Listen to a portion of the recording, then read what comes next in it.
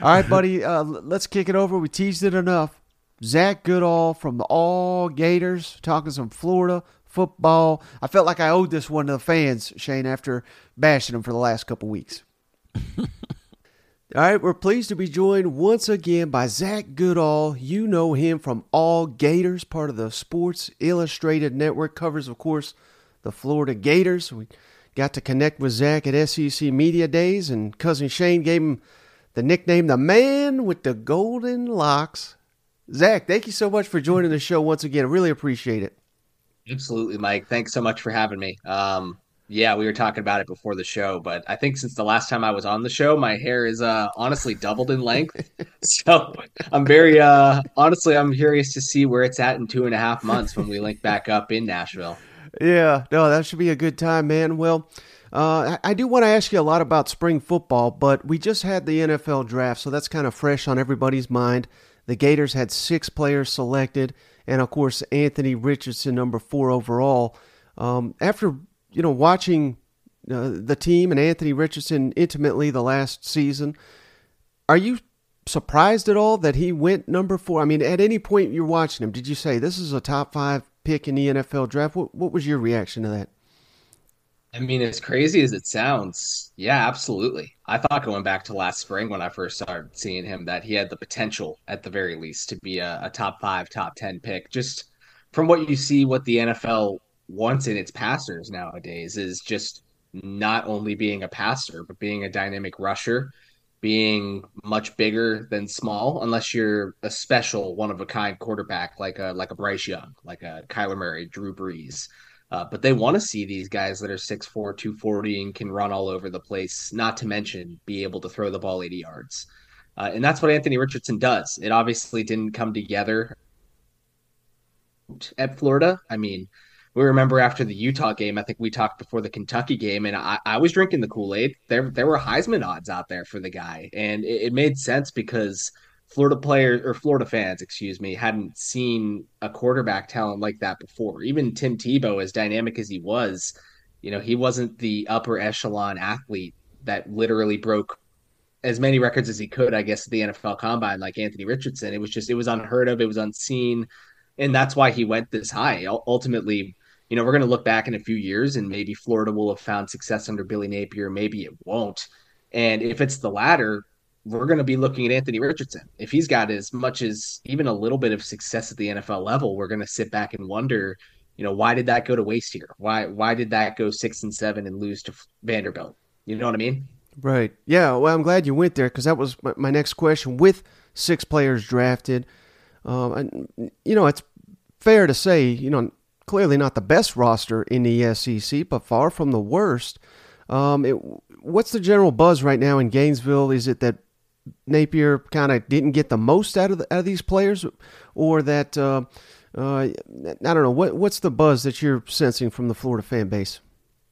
Yeah, I think it really depends on who you talk to. I mean, from a media perspective, with what we get to see of spring practice, we really only get to see routes on air, one-on-ones, and simulated situations. So, like, I couldn't sit here and tell you where the team is genuinely better or worse, other than just purely looking at box scores and what I saw out of these players last year, whether they were at Florida or elsewhere. Um, but again, yeah, you look at this draft list, 6 guys drafted, including a top 5 quarterback, where he's ultimately a boom or bust. He's the guy that we're going to look back on, as I said earlier. Jervon Dexter, similar, a guy who didn't really meet his 5-star ceiling here, but was a second round pick because teams think that there's a lot left that's not been tapped yet, that's not been figured out. Osiris Torrance is a bragging right for the staff, no doubt. Just what he was able to do at Louisiana and did here. And the rest of those picks, some were flyers on potential, some were based on what they've proven over the years. They had another 4 undrafted guys sign contracts out of their 11 total prospects. So fans are they have mixed emotions because the thought process when Billy Napier came in was that this roster was just not in Florida shape. It wasn't in SEC shape. And a lot will give him the benefit of the doubt, rightfully so. He committed to coming in and flipping this roster no matter what was here, what was expected to come through, what had been here. He committed to bringing in the players that fit his vision. And we're ultimately going to see in 2023 what that looks like because we are now well over in terms of the 85-man roster, well over 50% of it is players that Napier's brought in. Now, after spring, I love to put out my updated post spring SEC power rankings, and I got Florida number 12, if memory serves right. The only teams I got higher, or excuse me, lower, Auburn and Vanderbilt. And you quote tweeted me. I'm going to read the entire tweet here. Damn. Was that a reaction to you think Florida's a lot better? I don't know. What's your do you agree? I mean, what's your thoughts on right now? And just so you're aware, my power rankings, how I kind of do it. If Team A were to meet Team B on a neutral field, who's going to win that game? That's the only metric I use. So, what's your thoughts on Florida being number 12 in the SEC right now? Yeah, it wasn't necessarily in disagreement whatsoever. It's more of like a damn, I'm 24, 25 years old, and I can't think of one time in my life where Florida's ever been outside of the top 10 in a Right. preseason ranking list. But you make a valid point. I mean, you could reasonably argue that just based off of last year alone, Florida and Vanderbilt could swap spots. Now, you can make that argument with other teams in Florida as well in games that Florida won, but Vanderbilt handled Florida last year convincingly. This is just not the team that Florida fans had grown accustomed to over the years. I mean, it kind of sounds like beating a dead horse. Everyone says this is not, your father and mother's Florida Gators football team anymore, but at the end of the day, it's what Billy Napier committed to. So I wrote plenty last year that it was going to be a rough year. This was just what they had signed up for. They committed to a 7-year contract with Billy Napier, understanding that at least that first year, maybe that second year, is truly going to be a flipping, a purging of the roster. And number 12 in the SEC entering year two, that can be a product of it without a doubt. It makes sense. And I'm sure they're inspired, and I'm sure the internal thought is that they're going to be better than number 12 in the SEC. Maybe these 30 some player acquisitions, scholarship player acquisitions, will make them, rank well above that when the time comes. But I can't argue. I really can't at this point. So exiting spring, Zach, everything you've seen from and heard and reported from Graham Mertz and Jack Miller, if you had to make a guess on who starts week one, if it's, I assume it's going to be one of those two guys. Which way would you lean right now? And again, we're recording, early May here. Yeah, I think I'd go with Mertz, only because of his experience. I mean, from what we could see in spring practice, paired with what you hear, behind the scenes, talking to people in the building, I don't think either of the quarterbacks really, gained any, they weren't further ahead than the other in terms of what they were putting on the field necessarily. It was pretty even, which, can be cause for concern. Maybe Florida fans read that as, these guys are both solid and pushing each other. That's up to you guys, but one way or another, like they don't have a guy solidified at this point, and I think if anything, if there's no one edging the other one out in terms of what they're putting on the field, they're just going to go with the guy that started for 3 years in the Big Ten. Obviously had his share of ups and downs, but won some games, had some promising moments, and that ultimately I would think that'll give him a better chance to win is just someone that's been there, done that, understands the scheme. And that's what they've credited him for. They don't really say too much about his physical talent around here, but they say since the day he got in here, he's been first one in, last one out in the classroom, helping teammates get better. Even though he's a new member of the scheme, he's already helping players gain a better comfort within it with him at quarterback. So, with that in mind, I would think that he's probably got the upper hand. Any surprise that they've not added another quarterback, or is that kind of anticipated after both guys essentially transferred in, although one is a year removed, or maybe not surprised because really when you look at the market, there's not no A quarterback sitting there, Yeah, going back to December, Billy Napier said when Anthony Richardson first declared, it was just a talking point at that time. There was the Jalen Kitna situation and Marcus Stokes situation, so the room was a bit in flux, but there was no anticipation of a Jaden Rashada situation, of a Graham Mertz transfer. Bottom line, long story short, at that time, Billy Napier said he'd like 4 scholarship quarterbacks on his team at all times, maybe even 5. Right now, they have 3. And they've said, I mean, I've asked Billy Napier a couple times in press conferences if the goal is to get that fourth before the season starts. And originally it was, it seemed full steam ahead. Yes, we plan on trying to get someone from the transfer portal. We'll go from there.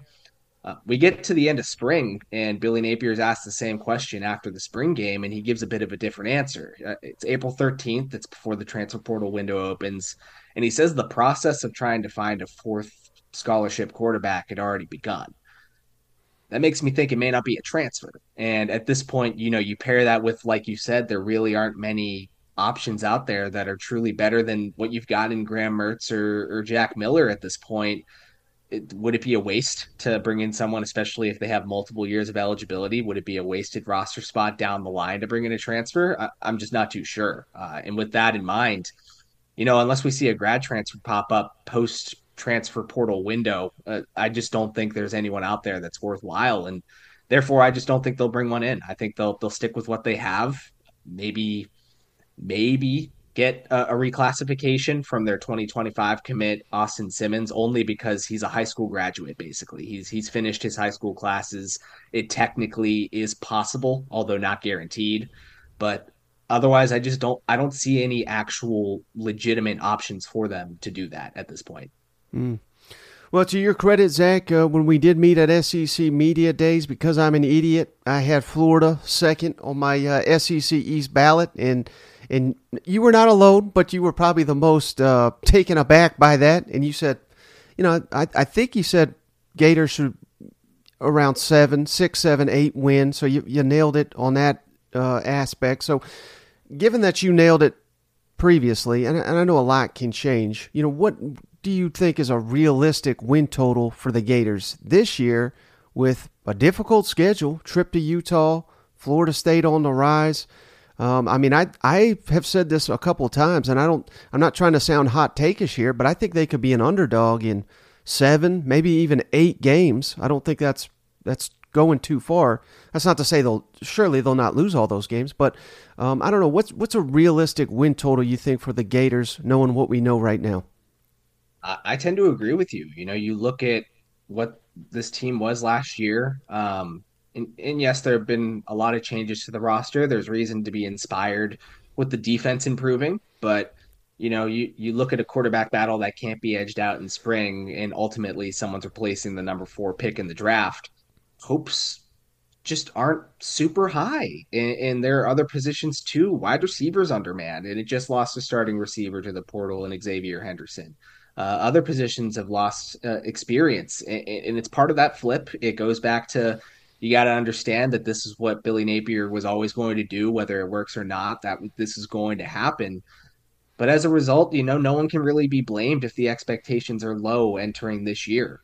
And I've done this exercise a few times pre-spring, post-spring, and every time I do it, I come away with a range of roughly anywhere from 5-7 to 7-5. And it changes by the day. It changes by your feel for different teams. But yeah, that opening trip to Pac-12 country. I mean, last time Florida did that, they granted undermanned roster, but they lost 30-3 in the Las Vegas Bowl to Oregon State. So I can't bet on them to go over to the West Coast and win another game like that.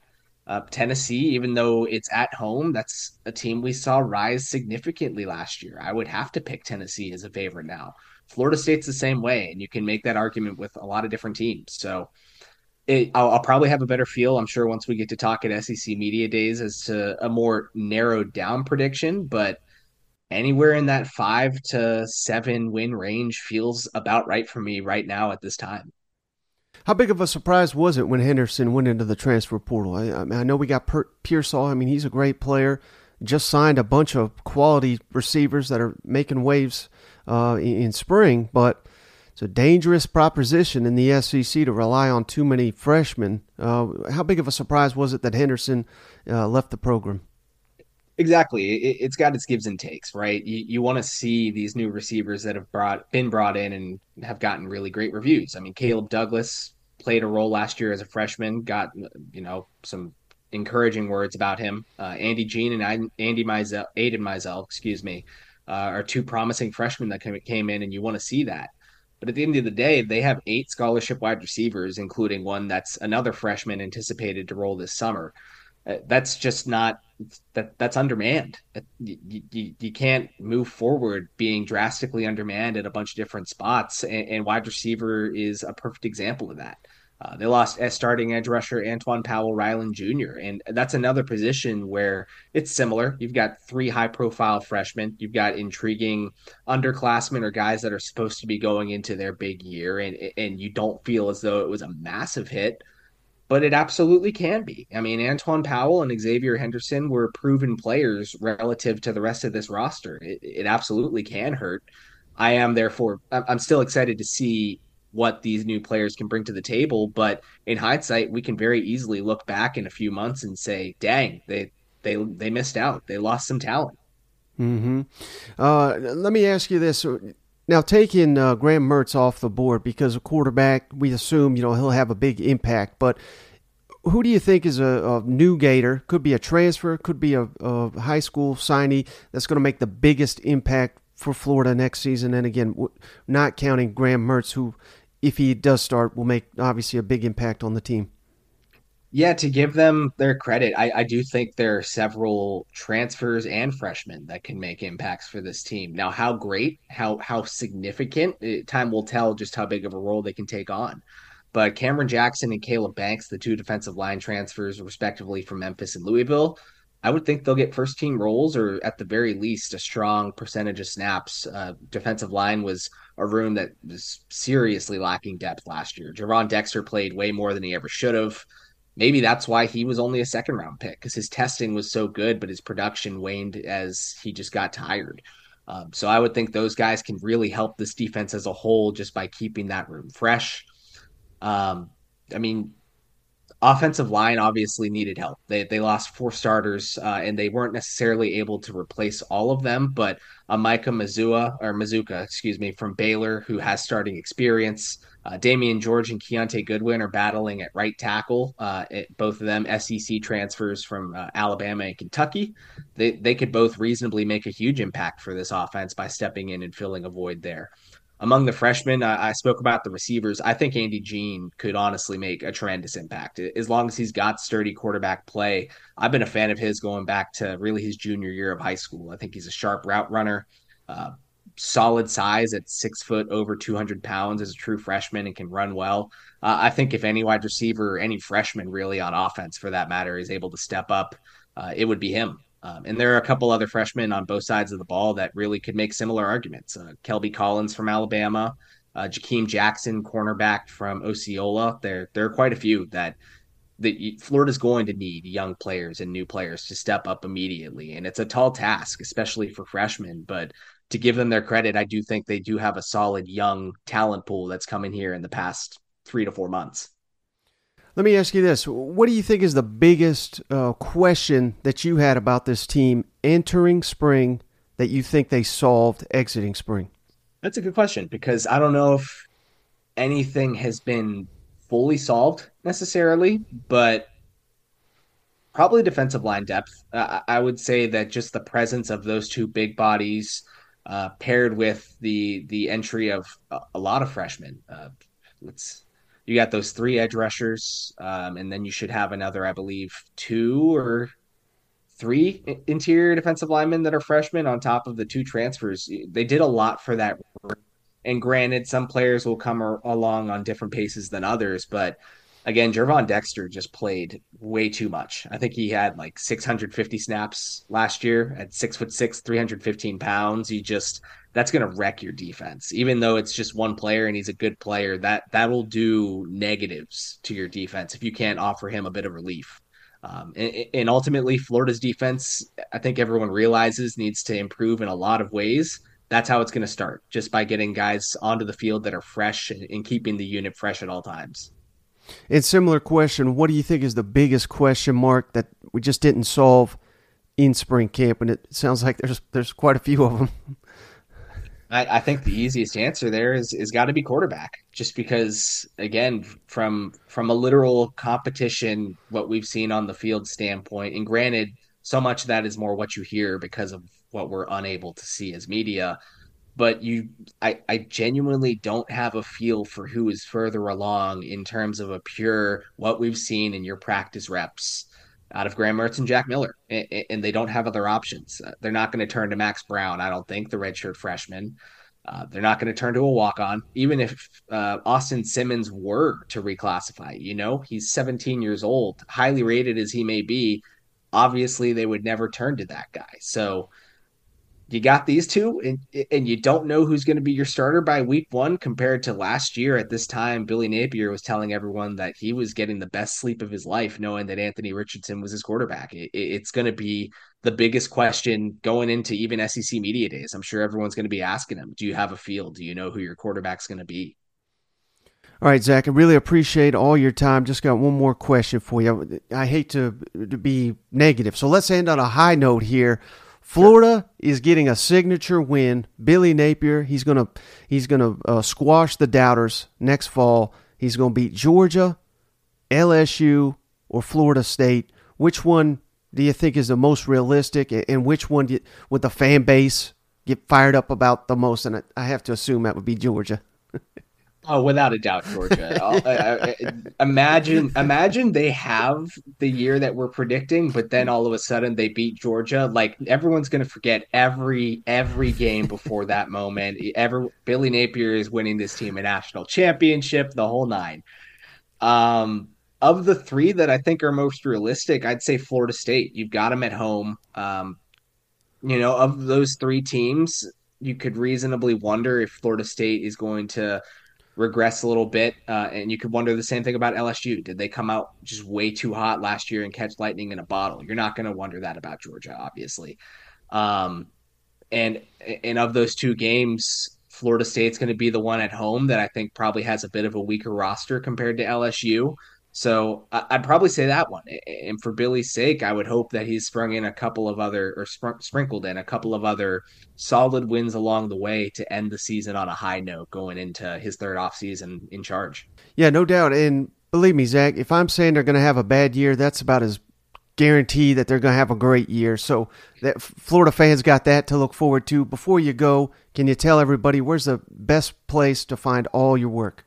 Yeah, I mean, full disclosure, maybe I caught lightning in a bottle last year too. I could be totally off. Maybe this element of surprise they've created by not letting us see too much of practice, it will end up making me look really dumb. But if you guys want to read about my opinions on the team up until we get to see it in action, and obviously well after, you guys can find my work at Zach_Goodall on Twitter, spelled ZACH. And if you want to find it just a little easier all in one place, go to allgators.com. All right, Shane, so a little bit of a downer interview. I was hoping for him to yell and scream and call me an idiot, but because I am one. But I'm sensing some upsets after talking to Zach there. There's no reason we can't end the season on a high note, beating them Seminoles. You know what? Yeah, man, them Gator fans, they don't get to sit down that low for a while. You know what I'm saying? It's tough, man.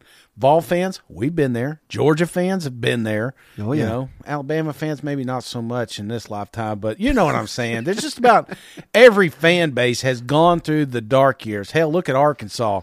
You know, they're just now starting to see some light. So these programs, you know, it's a roller coaster. You're gonna have ups and downs, but Florida's not going to stay down long, man. And I think Billy may catch a few people, and I think that's that's kind of the culture you have to have in that locker room. Us against the world, taking receipts right now. No one believes in us. Everyone doubts us. And then those, you know, if you can really get these guys playing as an absolute unit, yeah, there's going to be some Saturdays. They're going to catch boys off guard. And I think that's where Florida Gators is at. Now, they're not going to be there forever, but we're going to enjoy it while they're down there now, Mike. You know, the rest of the fan bases are enjoying it because they all remember the 90s, you know, and nobody wanted to play the Gators back then.